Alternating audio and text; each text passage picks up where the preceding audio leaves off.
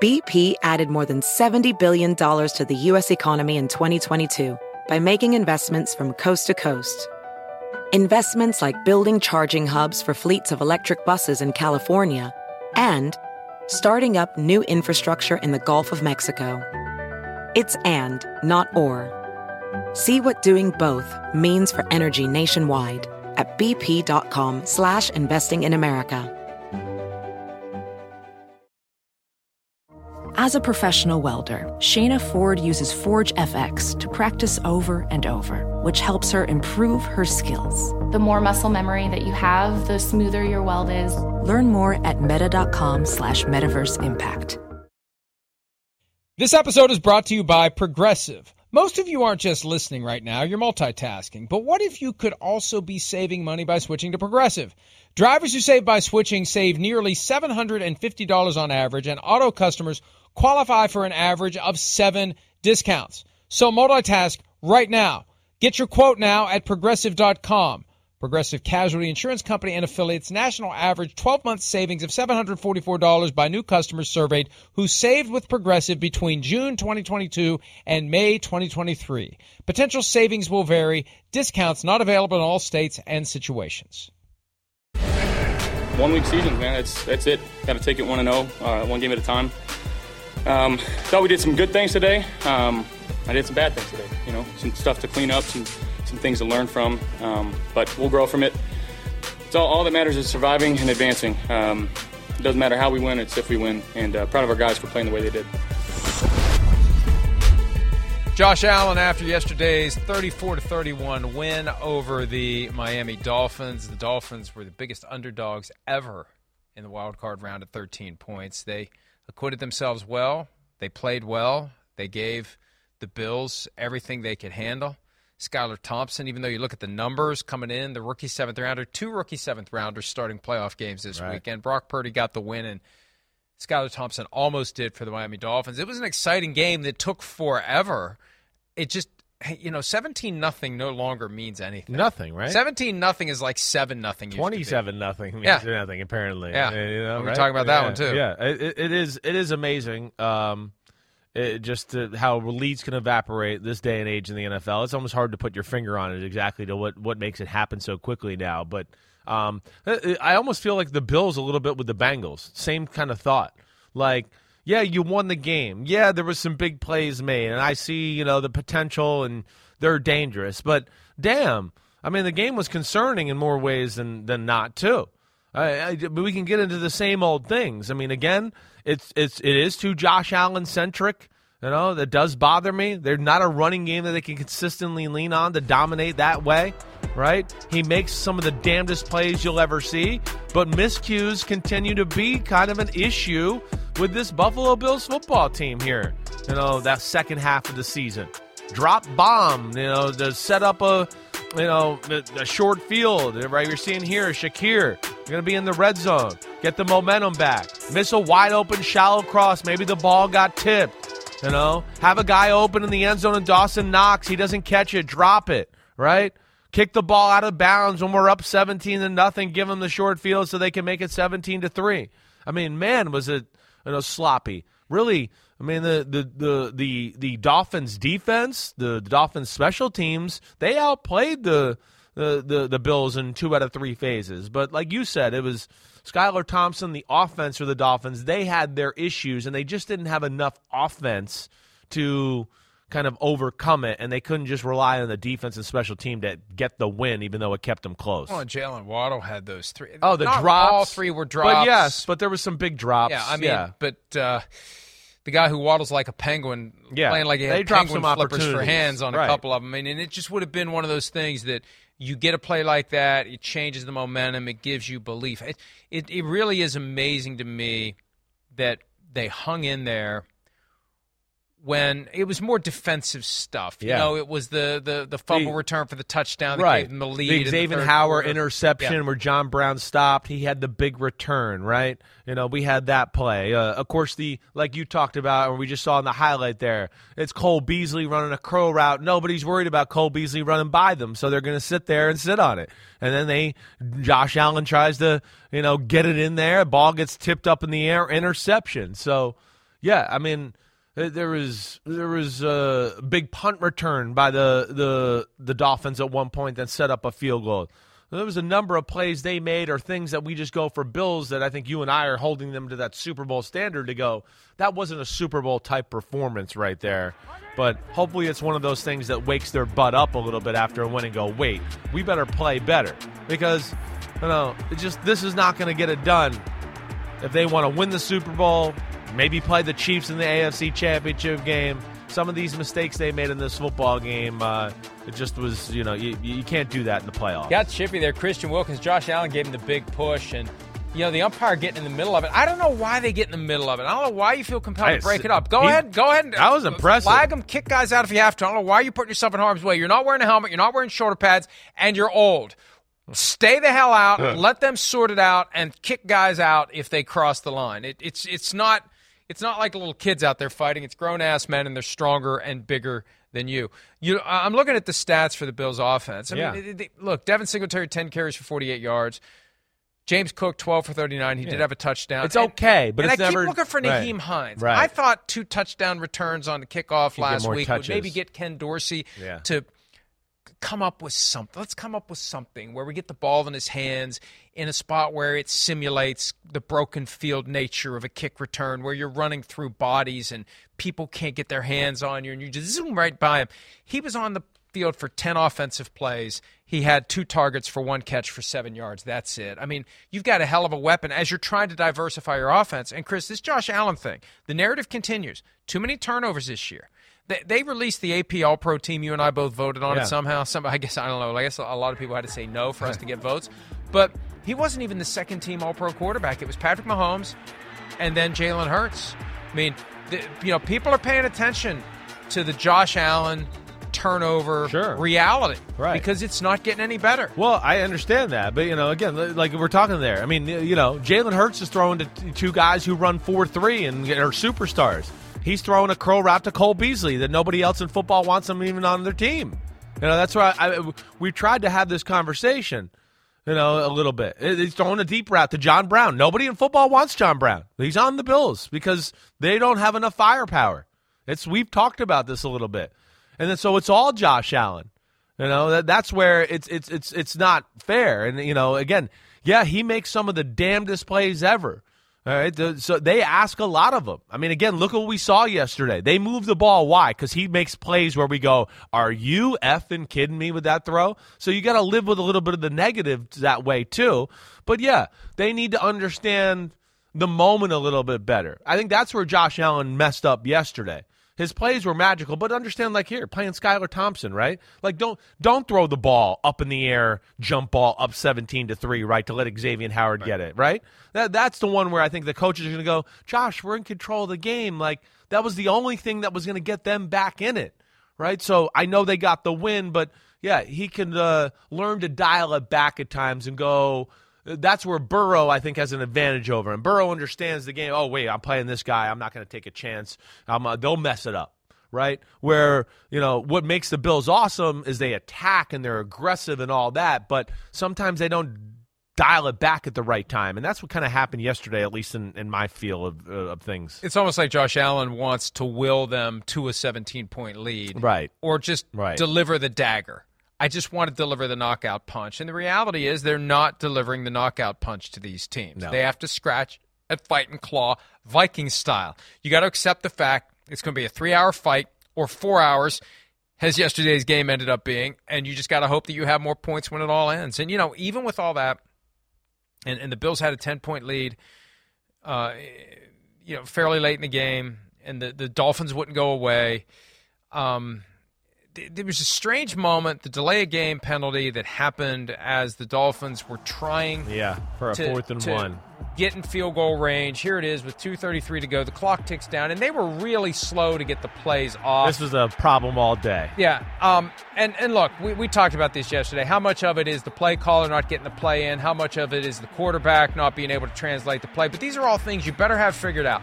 The whole idea with Skylar Thompson being the starter and being named the starter fairly early in the week and Tua Tagovailoa being ruled out was Mike McDaniel wants to know who the guy is so he can get him ready. Okay, fine. He better be ready. Yeah. Not just to run the plays. He better be ready to call the plays. He better be ready to get to the huddle. He better be ready to get the play off. And here's Mike McDaniel talking about that late delay of game penalty that ultimately was the dagger for the Dolphins.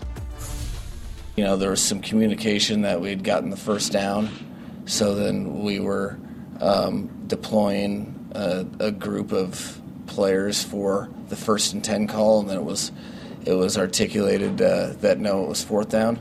It was communicated to me through the upstairs, from the headset. I think I was standing by an official. I had just gotten convicted information that it was a 1st down, so I don't really know exactly who it was from. It was probably the first time all year that had happened, so you try to do your best.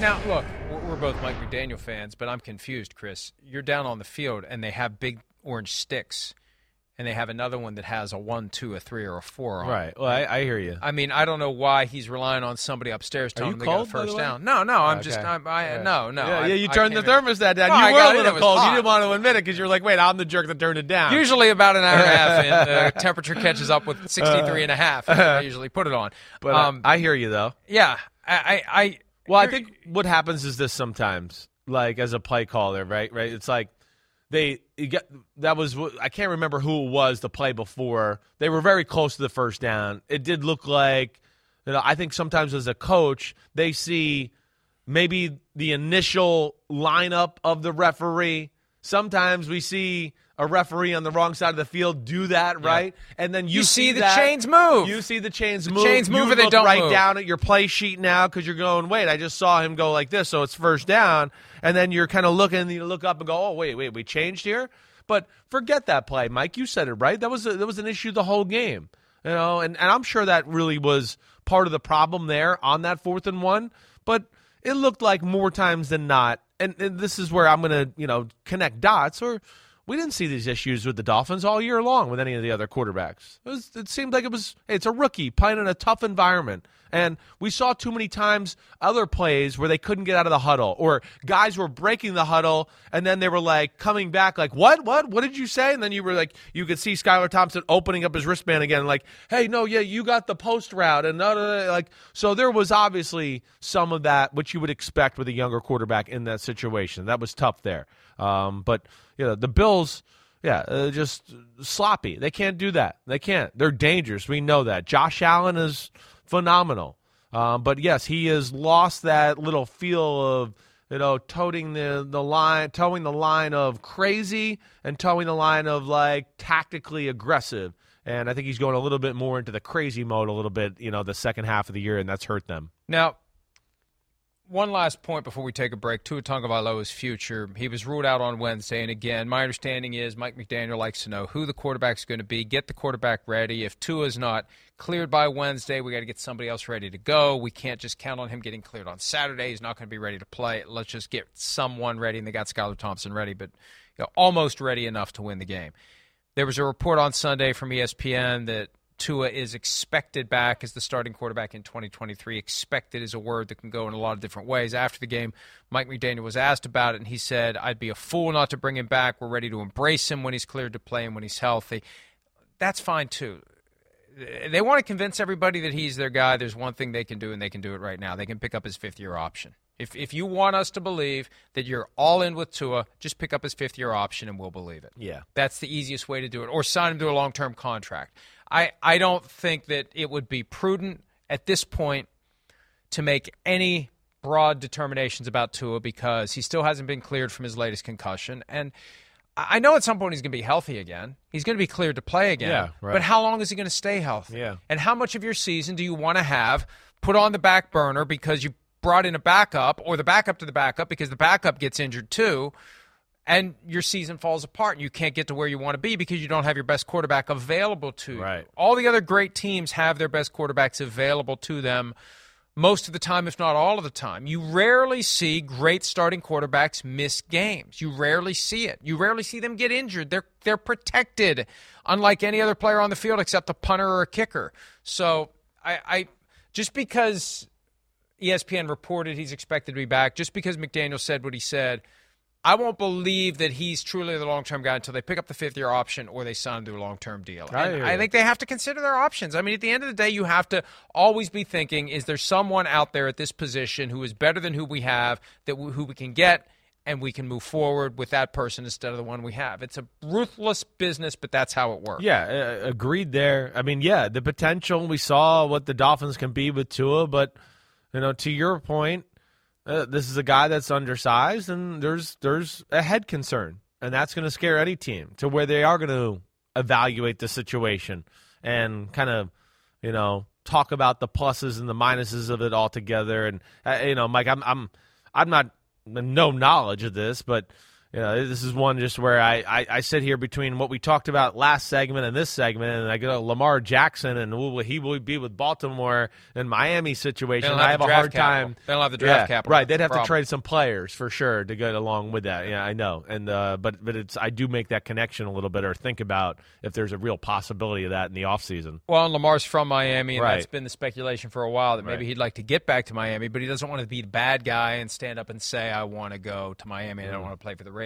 anymore. But again, back to that point, at some point something's got to give, and maybe something's sometimes you're going to have to be the bad guy because people are starting to think he's the bad guy now. That's anyway. Right. So you may as well be the bad guy. If they already if they're making you the bad guy, you may as well go ahead and be the bad guy. Right. Let's go ahead and take a break. The Chargers had more than a few bad guys that they can point to after they had a historic collapse against the Jaguars. What a night it was in Jacksonville on Saturday. We'll talk about that one when PFT Live continues right after this.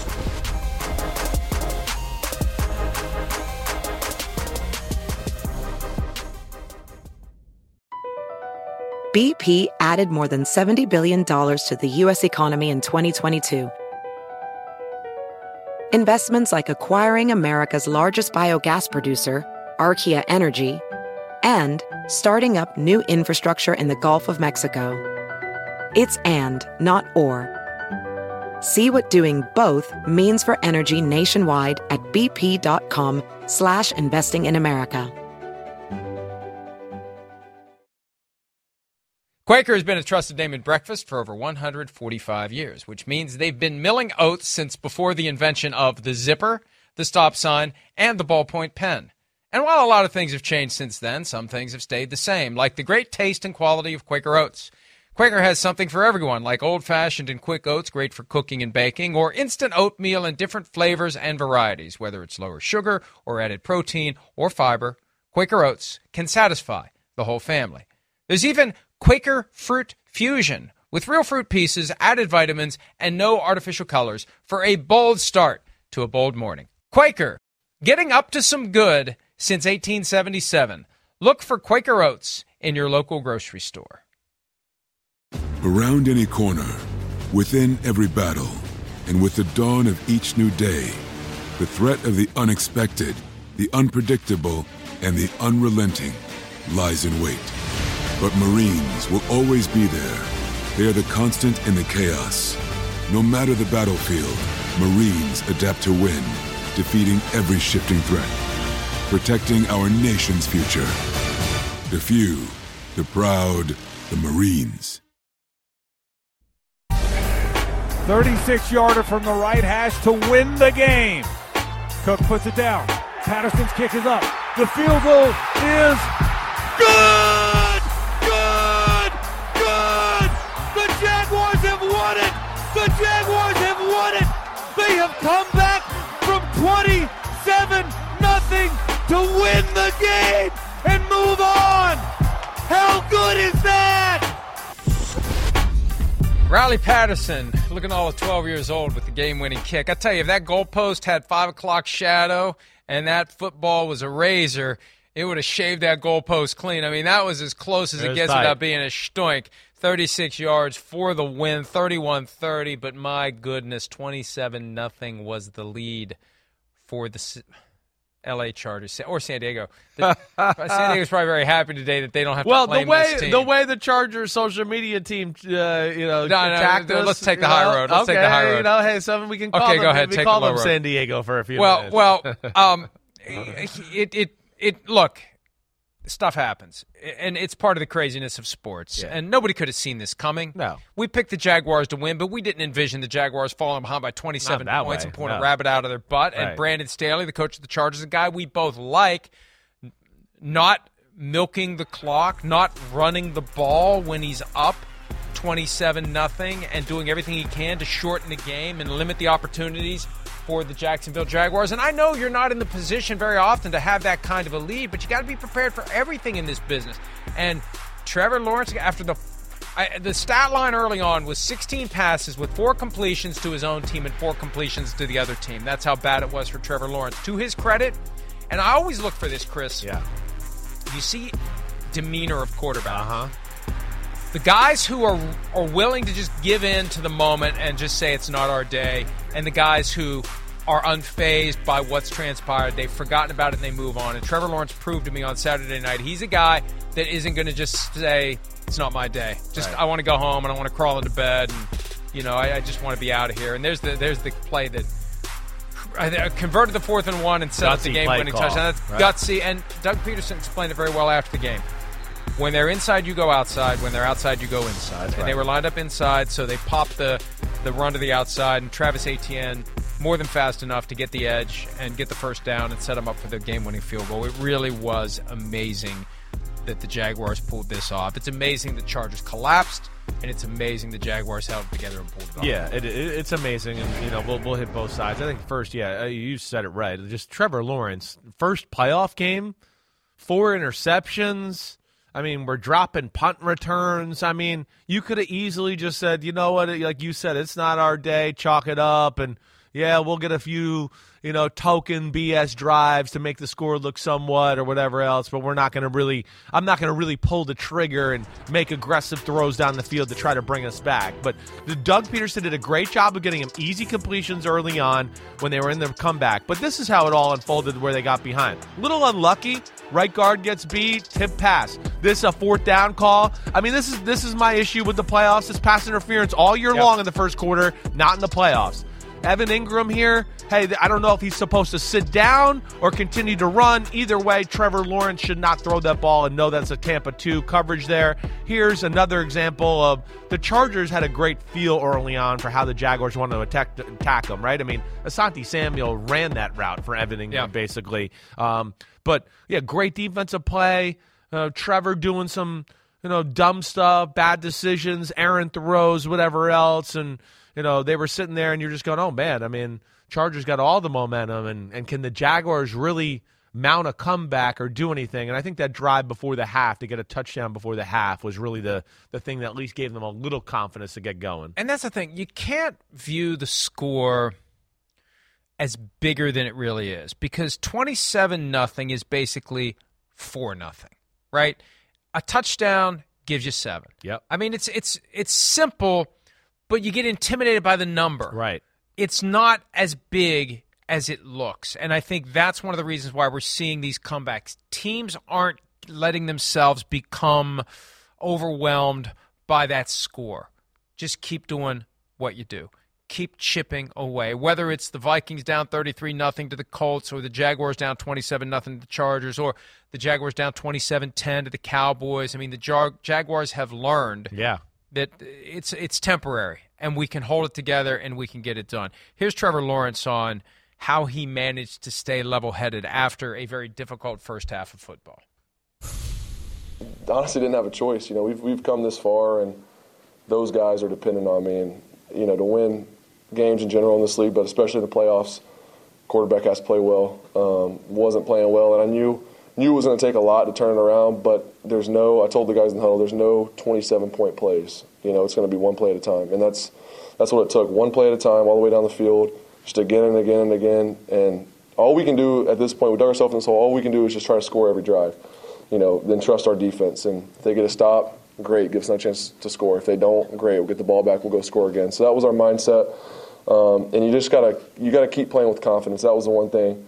Just self-talk in my head, you're going back and forth. It's tough, when you're struggling and not playing well, but if I don't continue to be myself, we don't have a shot to win, because, then I'm going to miss the plays that I usually make. So I just had to keep my confidence, missed a few throws. I think where some of those turnovers where I was being a little cautious. Just so after that, I felt like I kind of got back on track and settled in.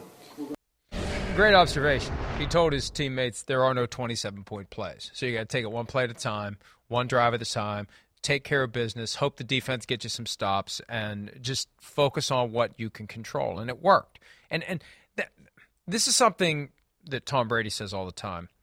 In football, winning is about not losing. Right. And the Chargers kind of lost it. Exactly. Right. Up 27-0, they lost it. They mismanagement. They ran the ball too much. They left too much time on the clock. Right. I mean, anybody that plays Madden knows what you do when you go into clock kill mode. You run it all. You don't feel guilty about running it all the way down to 0 before you snap the ball. You run. Every second counts. Those seconds add up. They become minutes. They become drives. They become opportunities that the other team won't have. The Chargers gave the Jaguars too many opportunities to come back and win the game. Definitely. I think, you can look at the Jaguars defense making some stops there earlier in the game that made the Chargers kick field goals, right? This one I specifically think about is it was 24-0. The Jags dropped the punt, right? And you're thinking, oh, man, it's over. Like, this game's done. Jaguars D hangs in there. Only, I think it's a 3 and out. They kick the field goal, and it's 27-0. So there's some positives there, and also to like you're saying, chances there where the Chargers could have gone up by 31-0. Could have been maybe more than that after even the Asante Samuel interception. I believe that ended up in a field goal drive as well after they kind of moved the ball down the field, and then Jaguars defense stiffened up and made them kick a field goal. So they could have had a much greater lead. And then I agree with like what you're saying. This is the problem when you can't run the football, right? The Chargers can't run the football. The team that was down 27-0 ran the ball more in the second half than the team that was up 27-0 or 27-7 when that happened.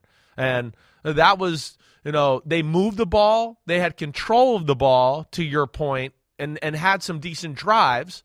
But there was too many part of those drives where it was, throw on first down, stop the clock. It was incomplete. Now we might run the ball, and now we're in 3rd and long, and we throw the ball again and maybe get the first down or whatever. But there was too many first and second down throws was the point there. That was really where they, I think, left too much time on the clock. Too many of that. And then really one of the big parts of the game that I thought was another huge turning point, Mike, was when it was, let me get this right, 30-14. And they get the quick touchdown, the 39-yard pass. Lawrence makes the audible, and he hits the post route to Zay Jones. That's when I went, oh, whoa. That quick score that happened where you went, wait, they were down 3 scores, but now it's 2 scores, and they made that happen in a hurry, and there is enough time to come back here. And I thought those were some of the turning points of the football game. But you're right. Ultimately, their inability to run the ball and chew up a little extra clock came back to bite them in the butt, and that's why they lost the football game. A key moment came after the Jaguars scored a touchdown. They made the score 30-26. We assumed they'd go for 1, make it a 3-point game, maybe on track for overtime. Yeah. Joey Bosa unhappy, apparently, both because of an uncalled false start, which happens all the time. Left tackles and right tackles leave early all the time, and it doesn't get called. I don't know why it doesn't get called. Yeah. It doesn't get called. And then this is the 2-point conversion earlier. But he was upset, and he was upset after he was held on this 2-point conversion. He said something to referee Sean Smith, and referee Sean Smith what'd you say? I'd love to hear what he said. What'd you say there? And he wanted to make sure, what are you saying? And then he threw the flag on him. I'd love to know more about that exchange. That was the first one. That got penalized on the kickoff, right? Right. The second one came after the touchdown that made it 30-26, and he was upset because of the false start, and he was held, slammed his helmet down, and it's a comical piece of video. Here's the play. There's the hold. It's almost a Donovan Smith-style hold. They get the touchdown. There, you see the right tackle leave a little early. There's the grab. I mean, that's why he's frustrated. That's why he's upset. But that happens all the time. Throws the helmet down. Watch Brandon Staley. Whoa, here's your helmet. Oh. And then he gives it back to him, and he slams it down again. Right. And then I think Brandon Staley goes to try to pick it up again. So there's just a weird look. Yeah. But you take your helmet off in the field of play, you slam it down, you get penalized. It moves the 2-point try from the 2 to the 1. Doug Peterson said they probably wouldn't have gone for 2 from the 2, but at the 1, you got a 6'6" quarterback, you let him dive over the top, right? And you make it a 2-point game. And you just kind of, it's another, I watched all the Rocky movies, the first 3 of them just late last week. Right. It's just another one of those body blows that lifts Apollo Creed off the mat when you just feel like it's coming. Like here it comes, right. And getting that 2-point conversion and making it a 2-point game. It just felt like here it comes. Yeah, I mean that was definitely a point where you went, oh man. Well, especially to your point, the Chargers, for whatever reason, even before Brandon Staley, had a little bit of a habit of doing this type of stuff, right? So it was always like, oh, wow, let alone, not that we've seen this team do this to this point, but we've seen some situations that I think we've all questioned and the management of the game and all of that stuff there.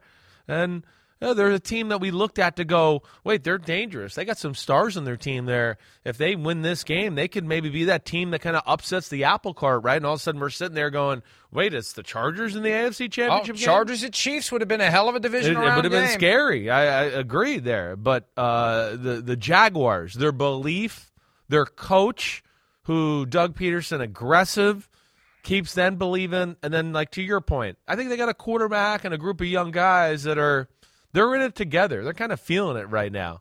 And that was just a phenomenal job by them, a very young football team, especially hanging in there. And what do you want to say with your little smirk on your face? I want to say a lot of things. We're running out of time, though. But I'm thinking of Doug Peterson and Andy Reid getting together this weekend, which should be fascinating in Kansas City. Right. And the Jaguars, I think we need to give them more of a chance, and I think they're going to be given. I think they could make things very interesting. But with the Chargers and Brandon Staley, I don't know what owner Dean Spanos is going to do. There's some reporting out there that they're going to stand pat. Justin Herbert, the quarterback of the team, has spoken out in favor of Brandon Staley, and other players have as well. And we like Brandon Staley, but at a certain point, it's a customer-driven business, and you got to ask yourself, are your customers satisfied with the product? And I don't know how you come back from losing that game. That's what you have to project going forward. And I'm being as dispassionate and objective as I can be here. It's like the Falcons losing 28-3. It's like the Seahawks blowing Super Bowl 49. Sometimes there's a reset button that needs to be pressed in order to get past that moment. Right. And what you have to, if you're ownership of that team, if you're management of that team, you have to think, this isn't the typical wait till next year. There's going to be some fumes of this. There's going to be some echoes of this that spill over into next year if you don't make a change. And if you've got Sean Payton available, and I know Dean Spanos isn't going to pay him $20 million, but you know what? Maybe he wouldn't insist on $20 million if he gets to coach Justin Herbert and live in Southern California and take over L.A. at a time when it feels like the Rams are in a rebuild. Yeah. It may not take what it would take someone else to hire him. I think it's a fascinating behind-the-scenes conversation that Dean Spanos needs to have, because at the end of the day, you do have an opportunity if you're the Chargers to take over L.A., given where the Rams are right now.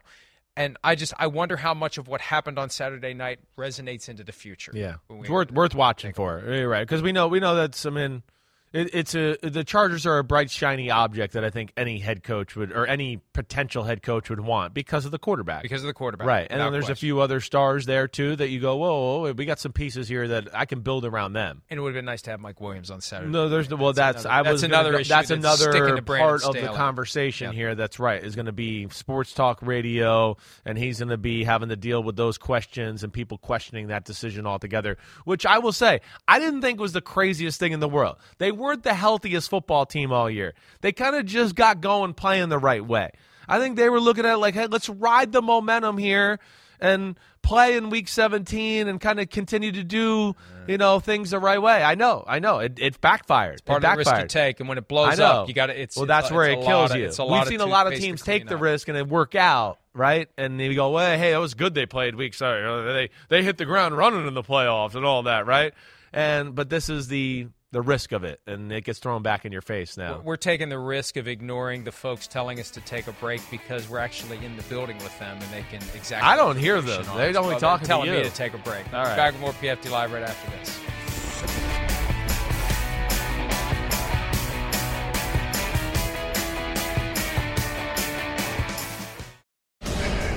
Are you a LeBron James fan? Yeah, LeBron, yeah. Tweeted about you? I did not. Good game. LeBron said that? Oh, that's sweet. Yeah. That's awesome. That's so cool. Brock Purdy, the last guy taken in the 2022 draft, getting a playoff victory and getting a tweet from LeBron. I don't know which one would feel better. Well, the playoff victory, but then the icing on the cake is you're getting tweeted, by LeBron. That's pretty awesome right there. And look, I made this point on Saturday night that the Vikings know what's coming. Even if they beat the Giants, they know what's coming. It is an ass-kicking in San Francisco or Santa Clara because the 49ers are firing on all cylinders. And credit to the Seahawks for making it interesting. They actually took the lead at halftime. Right. But, man, when the 49ers put pedal to metal, they are unstoppable. Christian McCaffrey, Deebo Samuel, George Kittle, that defense. And it really was the forced fumble, Geno Smith. That was the moment. 23-17. That was the moment that it started going the other way. Exactly, right. That once they got that ball and they punched it in, that was when the dam broke. Yeah. The Seahawks were hanging around, but credit to the 49ers, they busted the dam wide open. The next thing you know, it's 41-23. Yeah, they're amazing, the pressure they put on you on both sides of the football, the 49ers. The Shanahan attack, just all the different ways. It's body blows, it's haymakers. You don't know where it's coming from. And credit to the Seattle Seahawks. But, I think, you and I will both agree where actually you might have still been in the car early on in the game. Brock Purdy missed some throws. Yes. Where First throw. It's like, uh-oh. Yeah, right. Missed that. Had a touchdown to Brandon Ayuk that he was definitely late with the football. I mean, he did not, he wasn't sharp early on to where he left some plays on the field. But Seattle did do a good job of hanging in there. And Geno made some good plays and Kenneth Walker a few good runs to where you went, wow, okay. Maybe they can kind of, make some magic happen, or their defense can get a big turnover. And we're going to see an upset, but it was what we've seen all year. It was the 49ers pass rush just all over Geno Smith. That strip sack at 23-17 was the moment, because then the 49ers drove right down, and they never relinquished power of the football game from that point on. They stopped the Seahawks, and then very next drive was fake the run, bootleg, hit Deebo Samuel on the crossing route, which was a huge thing for the 49ers all day, and he runs up the sidelines for a 70-yard touchdown, and you were like, all right, night-night. The 49ers are unbelievable that way, and, I think they're the hottest team in the sport, like we've kind of been saying here for the last 2 or 3 weeks. There was a moment early in the third quarter where Deebo Samuel was tackled and Jonathan Abram twisted the leg at the tail end, and a scuffle broke out. You saw Deebo Samuel call for a penalty flag. Watch this here. Down he goes, and there's the leg twist. That's BS. That's BS by Jonathan Abram. And what that does sometimes, it got everybody a little fired up. Yeah. Here's Kyle Shanahan and Deebo Samuel talking to the media after the game about the impact of the Jonathan Abram leg twist. I was worried that he was hurt on it. I lost my mind a little bit on that. But, I was real concerned that he was hurt on it. I didn't like how that looked. I thought it looked pretty bad, and the intent of the play. So I think that pissed a lot of people off. I think it pissed our team off, and I think you can kind of feel our team react to that after. I wish we were like that from the first play always, but sometimes when some stuff motivates the guys, I think it's cool to see us rally together. And I know Deebo was bothered, and it was cool he came back and answered. I stayed down a little because I almost lost my temper. And you can see the definition of our team of IGYB, I got your back. And then second half, they scored at the end of the fourth quarter, you can have it. But at the end of the day, I felt like that turned our team up a notch. And as you can see, we just went out there and made plays. Are you saying that you pretty much needed that time to get yourself under? Yeah, 100%. It hurt for sure. But in my mind, I was about to lose it. But I just kept calm and, just seeing how Cal came off the sideline is true definition of our team. You think I can pull off that jacket? No, nor the chain or anything. I really like the jacket, though. There's something about it where it kind of it's so bright and the contrast is so sharp, it burns your retinas. Yeah. If you stare at it too long, you're not going to be able to see. He can pull it off. He looks cool. I mean, That's cool on him. I ain't going to look cool on you. I'm just going to let you know right now. It ain't going to work. I'm at the age of on that, when he got hurt. The jacket that I slipped and fell on today, that works for me. Okay, good. As long as I'm not slipping and falling good. on Good old-timer jackets work good for you. Thanks. All right. But I mean, hey, they are chippy. We know that. Yeah. They're emotional. Shanahan comes out there, checks on Deebo Samuel. It looked like Shanahan was actually yelling at the Seahawks players. He was trying to make it look like he wasn't yelling at them, but he was looking at them. And I'm sure they love that. And they're They're unbelievable. And the game plan by Shanahan, I mean, we know it's just how do they hit you, right, Mike? I mean, it's the run game. Oh, it's McCaffrey. Oh, no, it's Deebo Samuel. And then the way, I think we were also impressed was the way he marries the run game with the pass game, where you go, oh, here comes that run again. Oh, no, it's not that run. And there's a guy screeching wide open over the middle. I mean, how many throws were crosser, in-cut, off of play action where you just go, holy crap, he's wide open. I mean, that was the theme of the game. Crossers freaking galore. And they attacked the rookie and Tariq Woolen a lot, who was left in some really tough spots because the Seahawks had to sell out to stop the 49ers' run. And this is where Shanahan's brilliant. He gets in these tight splits. You can't jam people. And you're so worried about stopping the run that you see the second-level guys, the linebackers, the safeties, they're so worried about, let me get down there, tackle McCaffrey, that they over-pursue. And Shanahan's amazing because he has a yin for every yang, a zig for every zag. And that's where he becomes dangerous. And they're elite right now. And when he has something elite to play off of, like he does the run game, then he's got all the creativity that starts to flow. The point I always make, they've got some key players, some badasses, roll out of bed and run through the wall, keep them healthy, and they are going to be very hard to beat. Whoever has to go there, whether it's Tom Brady or whether it's Dak Prescott, they're going to have their hands full next Sunday night for the 49ers.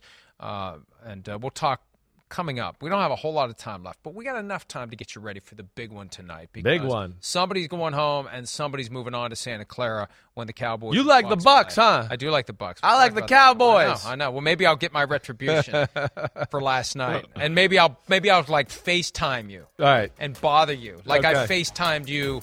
I tried to FaceTime you. Yeah, on the 24th. Right, I forgot about that. Ignored me. Yeah, you deserved all that badgering I gave you yesterday, you jerk.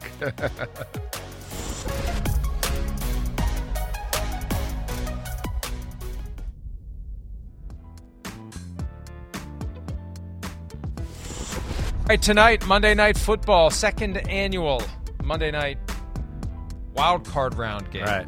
Cowboys better than last at year's. The Buccaneers. Yeah, last year's was not good. This one should be good. Should be. This one should be. Which it should be. And Tom Brady, postseason game of his career, number 48. Yeah. I think that counts for something. Definitely. Cowboys have looked flat lately. Dak Prescott criticized for his performance last week in Washington in a game that, as far as they knew going in, was relevant. It became irrelevant, but I'm going to be watching coaching decisions very carefully for the Cowboys. And do the Bucs look like the team we expected them to be all year? Doesn't matter what the record is. They're healthy. Tom Brady is in playoff mode. You know I like the Bucs in this one. I know. Yeah, listen, I understand it. I mean, I'm scared too. I'm interested. I mean, of course, the Bucs handled them in week 1, right? I think, honestly, the Bucs, again, maybe because they're healthy and better, here we go. That was maybe the best they ran the ball all year, other than that in the Seahawks game. To me, that's what it's going to come down to, Mike. It really is. First and second down, can they run? Because one thing I don't think they can block the Dallas Cowboys in passing situations. If Dallas can get them into second and third and long, the Cowboys are going to win the football game. But the Cowboys are a small defense, like we talked about all the time. There is a big offensive line there with the Tampa Bay Buccaneers. Can they smash it, control the clock, keep it in 3rd and 2, 3rd and 4 where Brady's unstoppable? I think it's going to be really the story of the game. Chris Godwin is the guy to watch. Right. He's Screens, a year too. removed from the ACL tear. He had 3 catches week 1. I think he got more than that tonight. I hear you. He'll be the difference maker. We'll break it all down tomorrow. Thanks for joining us. Have a great day. See ya. Go G-Men.